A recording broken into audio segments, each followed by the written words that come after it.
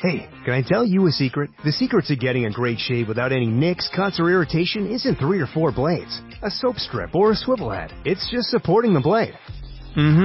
Yeah, it's just supporting the blade. Don't let it flex or bend.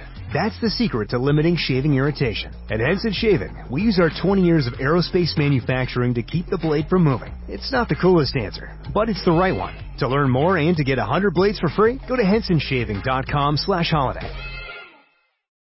Here in Key West, we were out before it was in.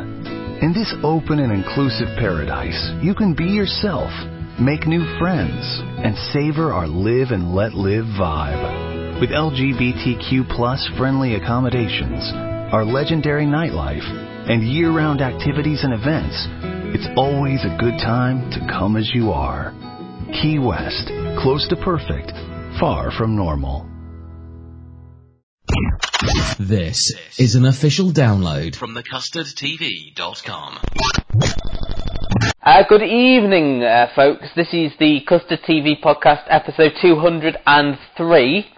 It be the autumn, so Luke is absent. He seems to go on a little bit of a hiatus every so often, so I think it'll be me and Gary for the next 3 weeks. I mean, he's not been well, bless him, all week, but currently he is without power and without internet, which is like, for him, is like just horrible, you know. Yeah, he can't cope. When you run a TV-based website, that's fairly...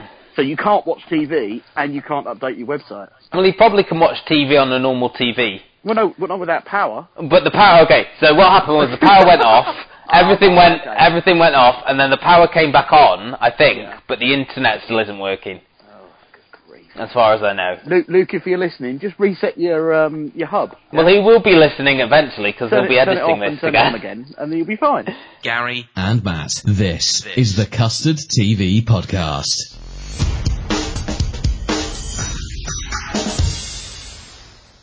The only big sort of major news this week is that the BBC have dropped Crime Watch after 33 years. Yeah. Which is...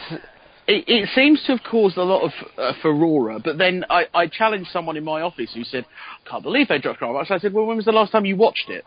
And they couldn't remember. Crime Watch is one of those programmes, it's like Songs of Praise or... I don't know, those kind of like what you call the BBC's blue-ribboned programmes. Points of view.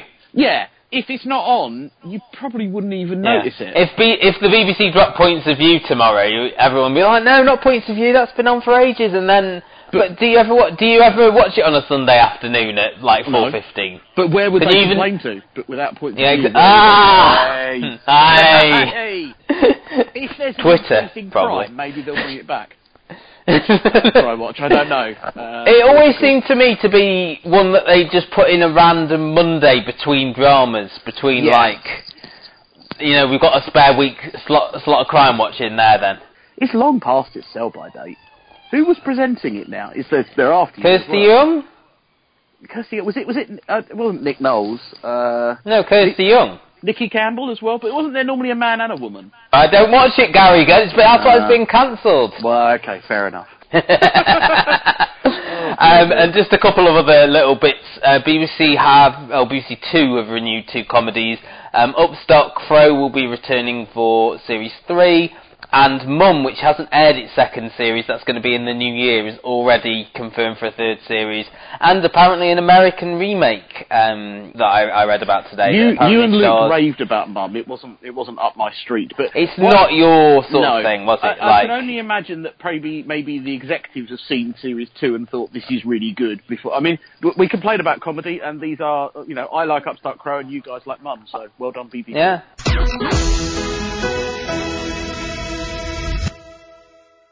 Netflix, who previously have been a little bit not very forthcoming on giving out information about their top shows, have released the information about the top 20 binged shows in America. So, sorry, Gary, the phrase is binge-raced shows. So these are the shows that have gone up, have been binged the most. Everyone's watched all the episodes within a 24-hour period of it going up. Well, I have to say... That makes some of these very impressive, because some of these have got 24 episodes. So I know I did it with Glow, And I might have done it with Gilmore Girls as well, which is number 1 on this list. Indeed. Let's go through this list, because we can talk about the ones that maybe we've seen. So number 1 is Gilmore Girls, as we say. Number 2 is Fuller House. Now that's not such a surprise in America. Full House was an American hit, which never ever really got showed over here.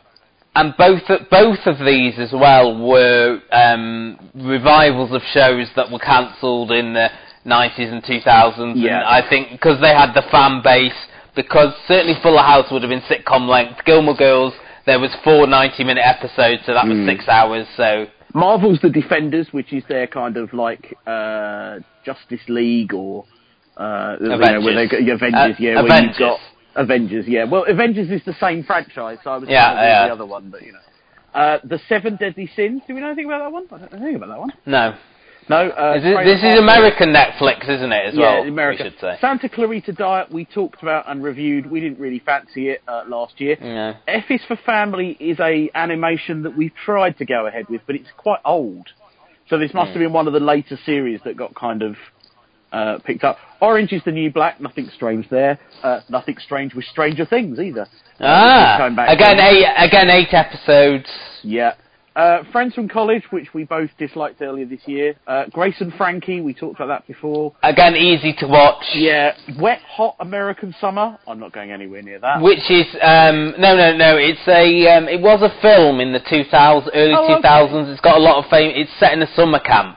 Right. And it's got a lot of sort of famous faces made their debut in the film and then all came back for this sort of revival series, where they were all still playing like teenagers, even though they were all in like their 30s and 40s now.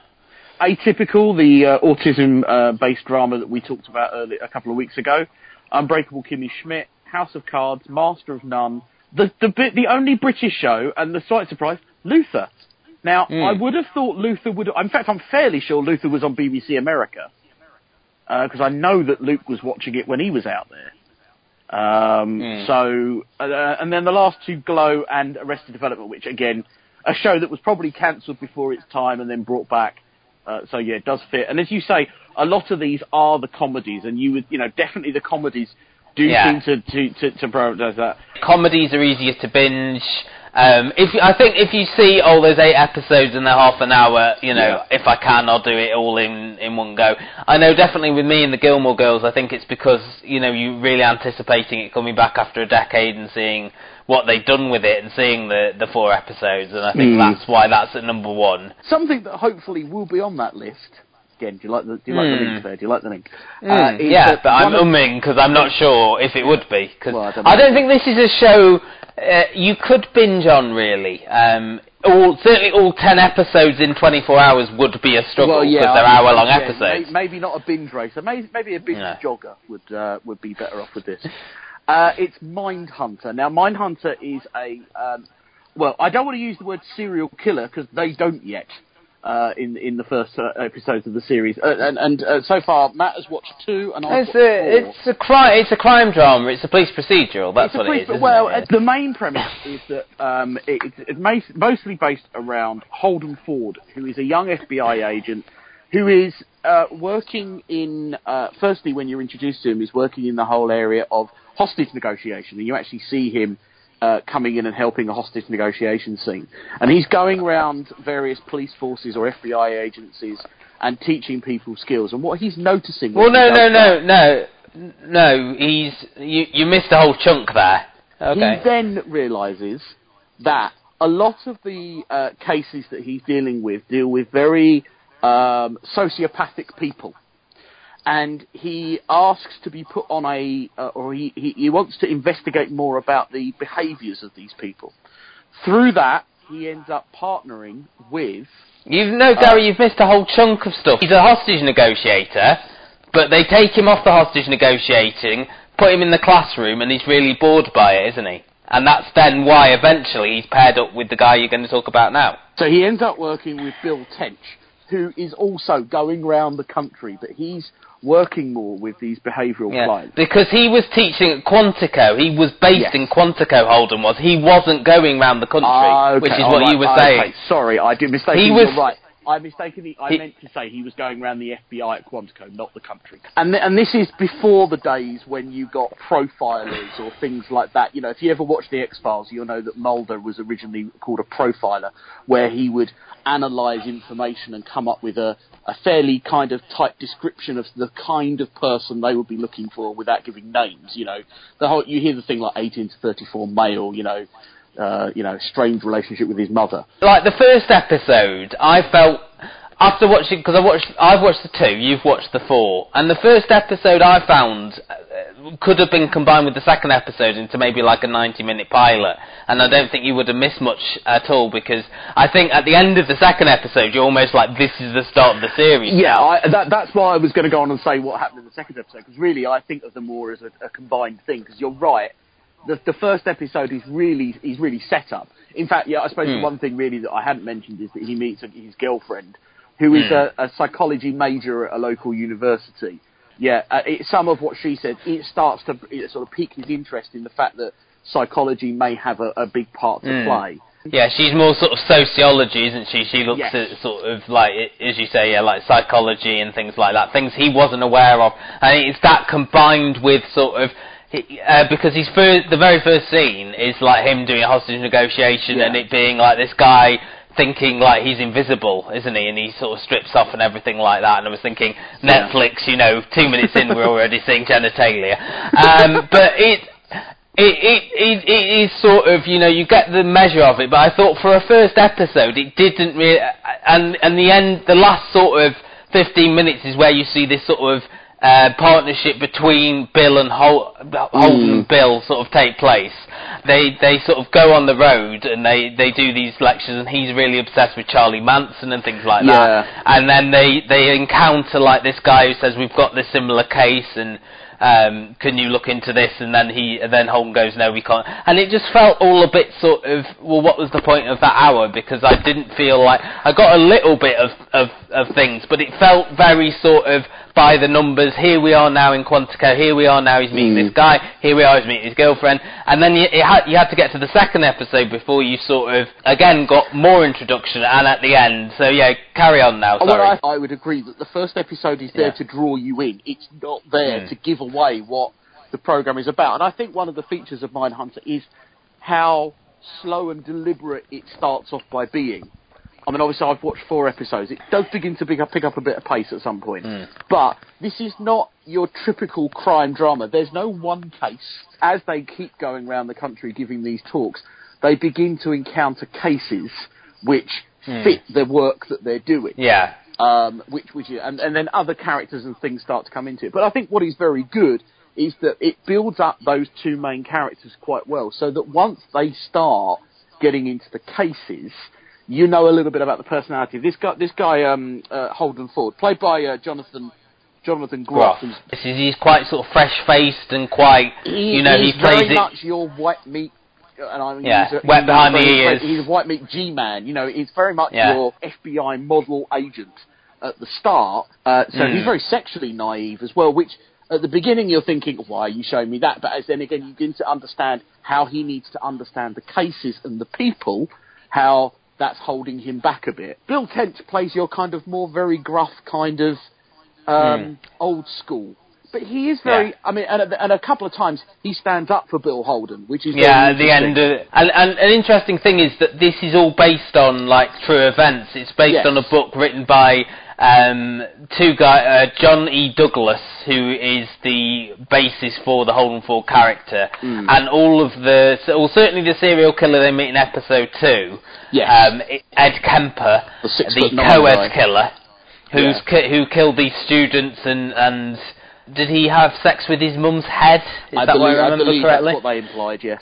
Yes. Well, they didn't imply it. They didn't imply it. They went. He went into quite great detail about having sex with her neck. All I'm saying is he didn't show it. That's all I cared about. But as you say, these interviews that he has with these serial killers give him a great insight into the criminal mind. And at the time, the boss is the boss who's quite against this and sort of talks him down when he finds out that he's been talking to Kemper And that's why Tench has to stand up to him and go, no, hang on, he's got a lot of ideas. I don't always agree with him, but give us a chance.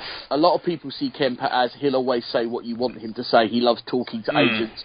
But actually, the information they're getting out of him, it seems very good. It gives them that insight into it gives them an insight to a killer that they've, at this point, not really been able to do.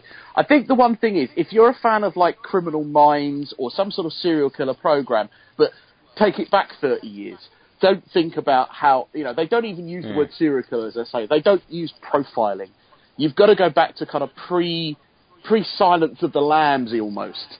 What really works is the music. They've really done a good job of bringing it. I watched episode 2 last night before I went to bed, and I've still got Psycho Killer by and of course, Talking Heads. What a great song to use in this sort of thing. Yeah. They've got the venues right. It looks great. There are little things which I think Fincher always brings to it. The fact that and you'll know in certain television programs they tell you where they are by a graphic on screen. The graphic fills that the annoyed me a little bit. I don't know. It just felt, I felt like, do I need this all the time? Well, but for a show that travels, I think it's a good thing. You need to know where in the country you are to understand a little bit about it. I get what you're saying, but I difference of opinion. So, overall, but, do you think you'll be sticking with this? I'm guessing by the fact that episode 2, you're kind of hooked. Yeah, someone put on Twitter that there was, Episode 2 was vastly superior to Episode 1. I wouldn't say that. I found both of them quite easy to watch. Yeah. One thing that you didn't mention, which I quite liked, was the sort of humour that it had. It was quite funny. I thought it was funnier than it would be. Well, no, I did find myself laughing quite a few times. Again, it's the interplay between Holden and Bill, like, as you say, like the sort of naive, what's the word? I had a word in my head then, now it's gone, sort of the forward-thinking type. Aspirational, I suppose you could say, police officer who wants to push things forward. I mean, the interplay there, the sort of looks that Tench gives, I thought it was very funny. There's that sequence where, again, Fincher's directorial, where you just see them on the road constantly. It's really edited, the hotel rooms, the airport benches, the planes, he's asleep on another guy. I did find it quite fun. I mean, it's not a comedy, but there were some quite moments of humour which did make me laugh. Even in the interviews with Kemper, there's good interplay between them. He's a serial killer, but he's also quite a funny human being. And he's quite childlike, isn't he? Because he was in a mental institution and that's what he says, he was in a mental institution for most of his sort of years where he should have been, like, in adolescence and stuff, which is almost stunted him. And it is a very interesting show. I don't know whether I'll be watch it, if there's nothing else on, I might give it a watch. But I mean, I did enjoy it, I think, more than I thought I would. I also loved episodes 3 and 4, and I would encourage you to stick with it because I do think it's a great show. I will be finishing it. I think the only thing that's stopping me from watching every episode right now is there's an awful lot of else on, and I kind of feel like I'm going to enjoy this, so I don't want to rush it. So, we'll start with Liar, because it's one we've been talking about since the start of the series. Did you watch this one this week, or had you already seen it? Because I know you saw them in advance. Or did you have to wait till this Monday to watch it? No, we got the preview copy. I think I saw it... I think I watched it on Saturday. Interestingly, I was talking to a friend last night. She hadn't seen the last episode, but her sort of sentiment sort of echoed ours in that she said she wished it had ended with the reveal of it being, him and, detective, do you want to go for a drink? And then her just seeing the earring on the teddy bear, and that's how it ends. Yeah, there were better ways to end it than the way they did, but... we kind of now know why, I suppose. I mean, I thought after 4 and 5, which I didn't enjoy at all, I think it pulled it back to an extent here. I felt that it had not a great ending, but a good ending.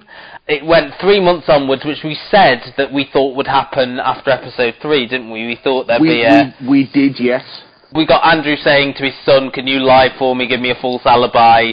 And he says, yes, of course I will. These are all lies, blah, blah, blah. 3 months later, and... Laura's going for a drink with the guy she met at the airport, played by... I thought that was quite nice, actually. Kieran Bew, who is in everything at the moment. He's over in Relic as well, and he's in Cold Feet at the moment as well. He's obviously got a good agent. She sees Andrew out with a new woman played by Laura Aikman, who's a familiar face from a lot of comedies and things. Yeah, I certainly recognised her from something. She's quick to go to warn her about what Andrew's like, and be careful and everything like that.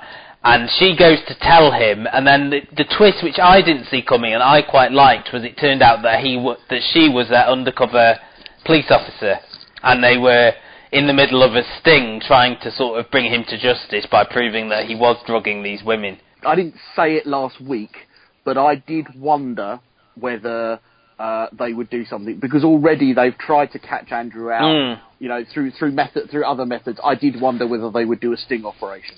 She was a bit rubbish, though, as an undercover detective. Well, I have to say that I really do wish that perhaps they hadn't rushed that storyline so quickly. No. And sort of the reveal of finding all... Because last week we saw his sort of shed of drugs and videotapes. And the sort of the way she got there, Laura, was very... clunky, and it could have happened weeks and weeks ago, because what happened was the sister stole Andrew's phone from his locker at the hospital, and then the Warren Brown character, the police officer, had some stuff downloaded onto his laptop. He connected the phone to it, and he found the name of the carer, his mum's carer, and they went to the house, and from there they got the stuff out of the bunker and brought him to justice, or tried to bring him to justice. I have to say, the first thing I would do if I was Andrew is I would have fired that carer. What they found was loads of SD cards with him having taped the rapes, because he'd said to her that he remembers details about her bedroom. Yeah, there was a thing, wasn't there, where when he confronted her about having a conversation with the Laura Aikman character when he didn't know she was and he started to sort of do the whole kind of I could break you. Hey, can I tell you a secret? The secret to getting a great shave without any nicks, cuts, or irritation isn't 3 or 4 blades, a soap strip, or a swivel head. It's just supporting the blade. Yeah, it's just supporting the blade. Don't let it flex or bend. That's the secret to limiting shaving irritation. At Henson Shaving, we use our 20 years of aerospace manufacturing to keep the blade from moving. It's not the coolest answer, but it's the right one. To learn more and to get 100 blades for free, go to hensonshaving.com/holiday. Lucky Land Casino, asking people, what's the weirdest place you've gotten lucky? Lucky? In line at the deli, I guess? Aha, in my dentist's office. More than once, actually. Do I have to say? Yes, you do. In the car before my kids' PTA meeting. Really? Yes. Excuse me, what's the weirdest place you've gotten lucky? I never win and tell. Well, there you have it. You can get lucky anywhere, playing at LuckyLandSlots.com. Play for free right now. Are you feeling lucky? No purchase necessary. Void where prohibited by law. 18+. Terms and conditions apply. See website for details. At any moment, and he dropped that little thing in there, didn't he? I don't know. I can see the logic in it, but I still thought it was a little bit contrived. A lot of this was that she went, oh, how did he remember that? 3 months later, The argument would be that it happened here in terms of the phone and the computer and everything, because both the sister and the Warren Brown character were trying to get back into Laura's good graces after she found out about the affair. He then allegedly went on the run, and the very last scene is that we now know that someone has killed him, slit his throat, and dumped him in the little, what would you call that, like an estuary? Yeah, that originally was where she went canoeing, and I think you're supposed to think, and I suppose really is now what you've got is a more classic whodunit. Because now got you've got a very good list of suspects. Yeah. So we've got, as you say, we've got this big list of suspects. It's coming back for series 2. I know I spoke to Luke about it during the week, and obviously he's not happy. He feels like Broadchurch. Yeah. I think it would have been a lot better had he just committed suicide, so he'd in a way been brought to justice, but they hadn't got a chance to sort of get that revenge in court. You know, he'd realised the jig was up, and then he just killed himself. But no, now we've got a murder mystery, which I'm not looking forward to. I don't know about you, Gary. Well, the other thing I read this week, and I'm not sure if I think I read it on thecustardtv.com, is that the... you read an article on thecustardtv.com, did you? I did, yeah. Is that filming won't start till next year, so we might not get this till 2019. Filming is in 2019. Oh, okay. Filming starts in 2019. Okay, so we definitely won't get this till 2019. Yes. I kind of feel like, ITV, what are you doing? But then again, we said that about The Missing. How can that come back for Series 2? I suppose this is Jack and Harry Williams, yeah. So, and they won't be working on Relic 2, so they've got a bit more time. Therefore, I'm gonna err on the side of trusting them to come up with a good storyline. And have you got an early prediction about who the killer was? Jill Halfpenny all the way. I'm going with his son, Luke. I think he's the only one who's going to be defending his dad, though. I think he's the only one. I think Jill Halfpenny is too easy. Maybe. Joanne Froggatt's character is the one that's too easy because she knows the area of where the canoes were and she has a reason. I think it'll be Jill Halfpenny. Okay. But we'll see. You're listening to the Custard TV podcast, the official podcast of thecustardtv.com. Because I've just watched it, should we talk about the Louis Theroux? Yes, let's. And this is all set in Houston, Texas, and it, as the title would suggest, is basically Louis going around and talking to various sex workers, most of whom have pimps that seem quite brutal, quite violent, but they're sort of under the spell of these pimps. He meets a girl called Nikki, who's in her late 30s. She's only recently started to do to be a prostitute, and she's very sort of taken under the wing of this pimp, who she says, he's my protector, he looks after me, he got me out of several sticky situations. But then at the same time, when she thinks she's lost some money from one of her clients, she gets really, really upset and feels like he's going to get violent with her. So there's that sort of distance between these sort of presentations of the pimps and things like that. And then he goes with the police and goes on an undercover operation, goes with these sort of outreach workers who, a lot of whom are former prostitutes, now trying to sort of help the girls out. They've got these programs where they're trying to get them off the drugs and try to make them see that these pimps aren't their friends, they're trying to make money off them. They focused on this website called, was it Backpage?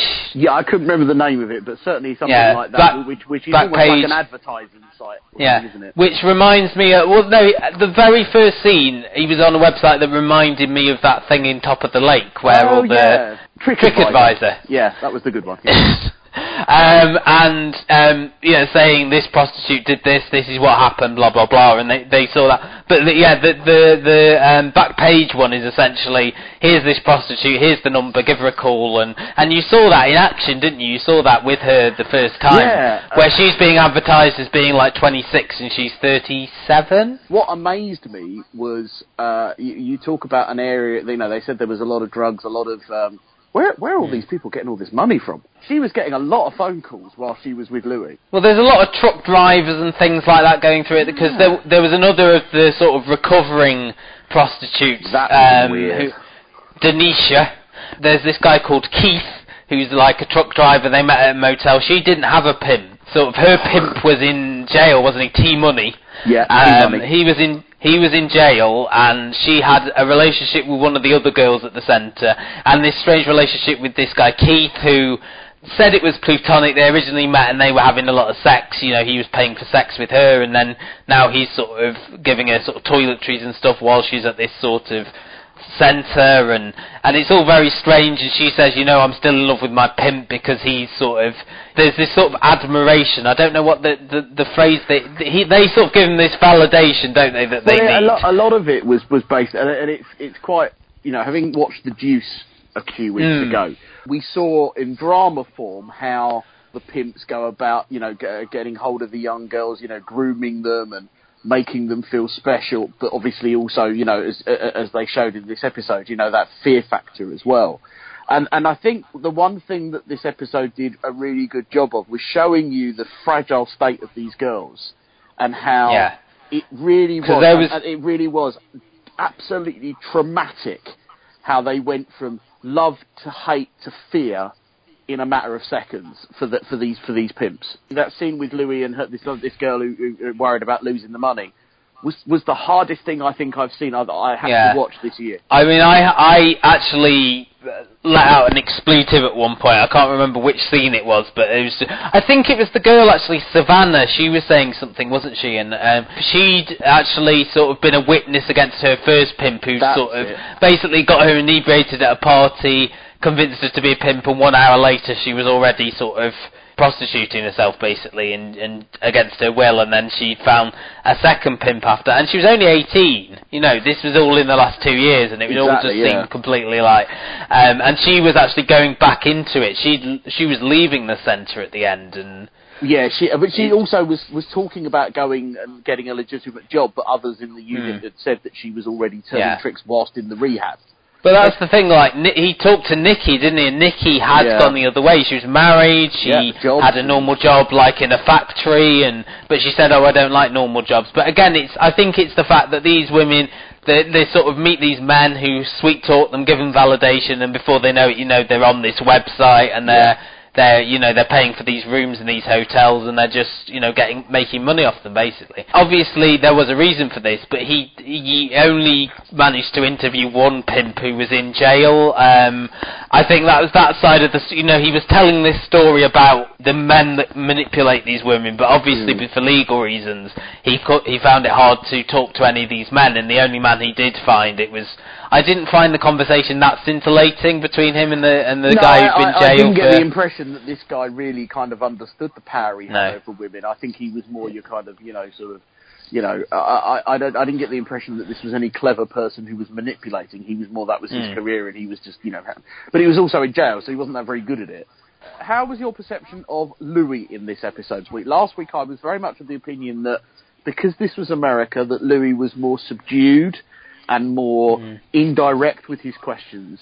I felt a slight change in this one. I feel like, and I felt this, Louis done various episodes on the sex industry in America.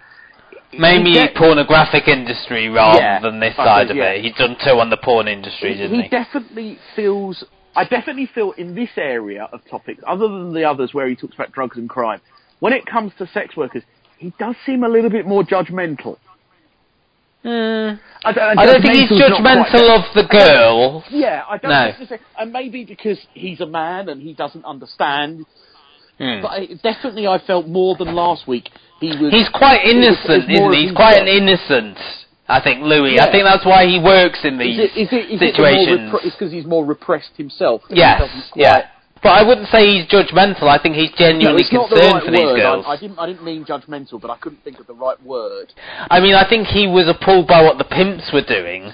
I think there was that sense of being appalled that I think we all got. I found I was a lot more connected to this one than I was last week. So I think this one was a lot more focused, and I think the subject, the sort of people he found to talk to were a lot more sort of sympathetic, and you sort of understood their plight a lot more. So I did enjoy this one more. I could see what you're saying about Louis, but I still don't think he was as involved as he was in those ones last year in Britain. And I suppose we should say that it's been announced that after these 3 have ended, there's going to be another series of him working with people in the UK. The first one's going to be working with anorexics. I didn't hear that. With eating disorders. No, that was only announced today. There was a BBC 2 press release. So after these 3, you're going to get another series of documentaries of Louis working in the UK. So it will be interesting to see that comparison. He is compelling as a storyteller and as a filmmaker, a documentary maker. The other thing we got, this was Luke's pick of the week, so it's a shame he's not... It's a shame I'm not here to shout at him. Right, okay. Valley Cops is this show. It was a BBC 3 documentary set in Merthyr Tydfil, in particular the Gurnos estate. I think that's what they call it, the Gurnos. Yes, I think well remembered, yes, I didn't get that. Although written down here, that's why. It follows, well, as the title would suggest, cops who work in the valley. It is a very close-knit community. A lot of people, again, it's not a sort of interesting companion piece in a way, because there's a lot of sort of drug-related crimes, people robbing to fund drug habits, people who've been in and out of the police station since they were teenagers. They had the custody sergeant who says he's had to arrest people in his own extended family before now, and he's basically become like a bellboy, you know, going around asking. I was going to say that the way that I didn't... the number one thing I didn't like, they portrayed the custody officer as basically like a waiter in a restaurant. Well, that's what he said himself, wasn't he? I know, he said, I've basically become a bellboy. Okay, I didn't like that at all. But I think that's what the whole thing was, is this is sort of like a regional office. This isn't like your 24 hours in police custody where there's these sort of serious crimes coming through. It's all like sort of petty robbery, and I suppose, I mean, the main crime wasn't petty, it was a post office robbery, which hit close to my heart. Well, I was going to say, I wondered how you'd take to this, you know. But, do you know what I mean? It's not like massive fraud cases and things like that. Comparing it to 24 hours in police custody is wrong, because you're right. In yeah. that area, and I think you're thinking... there's yeah. lots of other things. Yeah, this was local. You're basing sort of custody... This is sort of very like local police, local estate, and I think they operate a bit differently. You know, one of them goes in and says, could I have a tuna pasta bake or something like that when he comes in? Because the way they sort of shot it was for sort of comic effect. Because Luke, I think, picked this because he thought it would be quite amusing, and there were elements of that, I think, in like the talking heads and things. Yeah. But I think this wasn't as an amusing a sort of docu-soap as I was expecting. There were some quite hard-hitting things. I mean, there was the stuff about this father and son. Liam, who was involved in the post office robbery, wasn't he? He was sort of scouting it out, and that for me was probably the more interesting story. Was this sort of through line of how becoming dads, a lot of these guys go off like the life of crime and he had a pregnant girlfriend, didn't he? And she was like, you know, I'm hoping this now, you know, gets him off this track. Boy, yeah. But no, I thought this was all right. It was a bit long, and at times my attention did wear, but I didn't have a big issue with this. I don't think I'll watch it again. But you seem to have taken against this a little bit. I hated this in some areas. I see what you're saying about some of the storylines, and yes, the post office one was intriguing. I really found nobody in this episode likeable, not even the police officers, really. I don't think they did a good enough job of giving you any identity. The police officers... I liked Rhino. Rhino, come off of it. Is this Gladiators? The particular scene that I hated, that made me kind of just grind my teeth, was the bloke standing on the side of the road, doing his talking head, and a driver drives by, and he just decides to just follow him and shout and swear and wave his hand. And then when he comes back, the camera goes, he was riding down this road in... Well, I can't do a Welsh accent, obviously. No, that's not a Welsh accent at all. He was driving down here 60 miles an hour yesterday. Yeah. It just made me think, this is not a slice of any kind of life that I can identify with or want to identify with. Can I just counter-argue that? I think this might be a regional thing. You living in London, I think you're not exposed to these sort of small... you are to an extent, but I know these towns where there's nothing for young people to do. There's nothing... Somewhere where everyone knows each other, there's nothing for young people to... And that's why they turned to this life of crime. Because I got that... I know what you mean, that scene, but I saw it differently. I saw it as, you know, he is loudmouthed, he is a bit like this, but he is doing it for the right reason. He doesn't want kids to be run over, and I feel that this might be like a regional divide. I think... Maybe. I know people, I know areas like this, I know people like this, I come across people like this, and I think you don't. I don't live in an affluent part of London. I live in Canada. No. You know, I know. No, I know. I know. I've been to your area of London. You came here. I think the other thing that put me off was the subtitles. I understand why they did it. Yeah. But I agree here. I do think it made it more difficult to... I tell you... No, what I didn't like was the fact that they were intermittent. Some bits were subtitled and... some bits were subtitled and some bits weren't. And it just like... Oh, you've taken the subtitles away now. I don't understand now because you were subtitling before, so I was reading it. Now I have to listen to it. What's going on? No, I agree with you there. And I would say that they chose the wrong moments to subtitle sometimes. Sometimes it needed it. Yes. And I'm sitting there going, and that made it harder. I thought you'd struggle, actually. I did think of you there. I didn't enjoy this. So. Clearly. Thank you, Luke. No. Not being here. Yeah, but I think it is a regional thing. I would be interested to see what Luke thought of this because he's lived for something I made him watch a while ago or something. Do you think? Yeah, probably a Queen of the South. Yeah.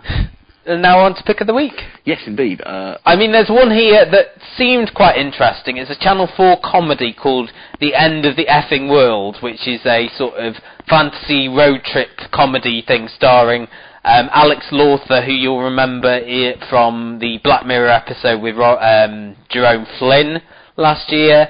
And it's also got Jessica Barden, who you'll know from a number of things. It just seems quite interesting. I was going to go with Gunpowder, actually. A lot of people have been had their eyes on this because, of course, Kit Harington, Game of Thrones and all that. But, of course, we are in the era of, we said ourselves, Katy Perry didn't just make a song about fireworks just so she could get some endorsements every year. You do tend to put on a programme, if you're going to do it, about the Gunpowder plot. So, quite timely. 3 parts and a reasonable cast. Liv Tyler, Mark Gatiss. These are not no-name-ish actors that they picked up.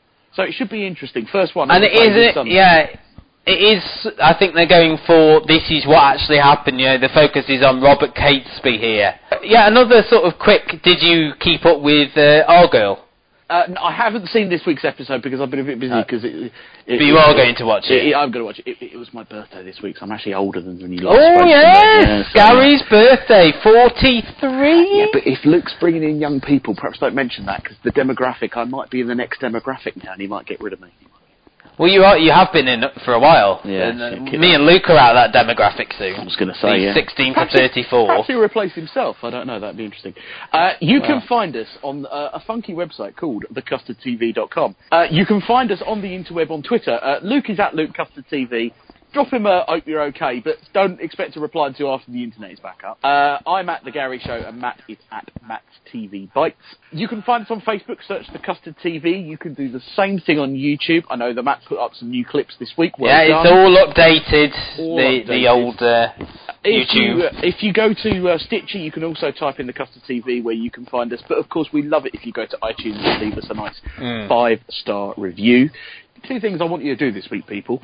Okay, number 1, send us an email with a question or a comment about a TV show to custardtvreviews@gmail.com. The other thing I'd like you to do, it's coming up to Christmas. If you want to buy any of us a present, here's what you do. You go to www.patreon.com/custardtv, drop us a few shekels, and you'll get something good in return, and we'll get a nice warm fuzzy feeling. Yes, we've got 2 bonus podcasts already available, more coming soon. $2, we are going to look at sort of rejigging the tiers, but at the moment, $2 will get you soon the first part of our Best Of podcast. There's also a podcast me and Gary are thinking of cooking up soon that will be available for $2 backers. $5 will get you me and Luke talking about Only Fools and Horses. I think that's about a 90-minute podcast. And there's another sort of... And then another 90-minute another 90-minute podcast for $10 backers on The Sopranos. But we will sort of maybe, if you hold fire a couple of weeks, we might be doing that for less. So, indeed, yes, and we might also be posting a sort of preview of one of those podcasts, like a 5-minute preview. Just for you to have a listen and get the general gist of it. So those 2 things I want you all to do this week. That's email and Patreon. There you are. That's your homework for the week. Oh, Gary, any update on that man who wanted us to go to the house? I've not heard back from him, so I'm beginning to beginning to think that maybe live show coming 2018, maybe. Yeah, maybe. I'm still interested in us doing something with the podcast next, with the podcast community next year. I think we should get down to that podcast festival. Absolutely, and bring our bags and hope he just takes us home with him there and then. Yeah. You know what we didn't do? We didn't do like the witty banter bit at the beginning, like what's going on in our lives, because without Luke, it's a bit meaningless. We talked about Luke's power cut. Oh, that's true. Yeah, but it's all about him. Even if he's not here, it's all about him. How was your birthday then, Gary? Let's not go. We'll put this in it. We'll do this at the end, and we'll put it in at the beginning. I got my shoes today. I'm no longer wearing the boot. I'm a normal human being again. Yeah. Yay! I posted a picture on Facebook if you want to go and have a look. But you have to know. I saw that. Yeah. Yes. Maybe I'll share it to our Facebook group. What a good idea! And then you can. You can see Gary's shoes. There you go. There you are. Thank you, Matt, and goodbye. Goodbye, Gary. Bye. Rate and review us wherever you find us. I think that it's programs like this that help people realize that they're not alone. Search The Custard TV on YouTube, iTunes, and Facebook. It is Ryan here, and I have a question for you. What do you do when you win?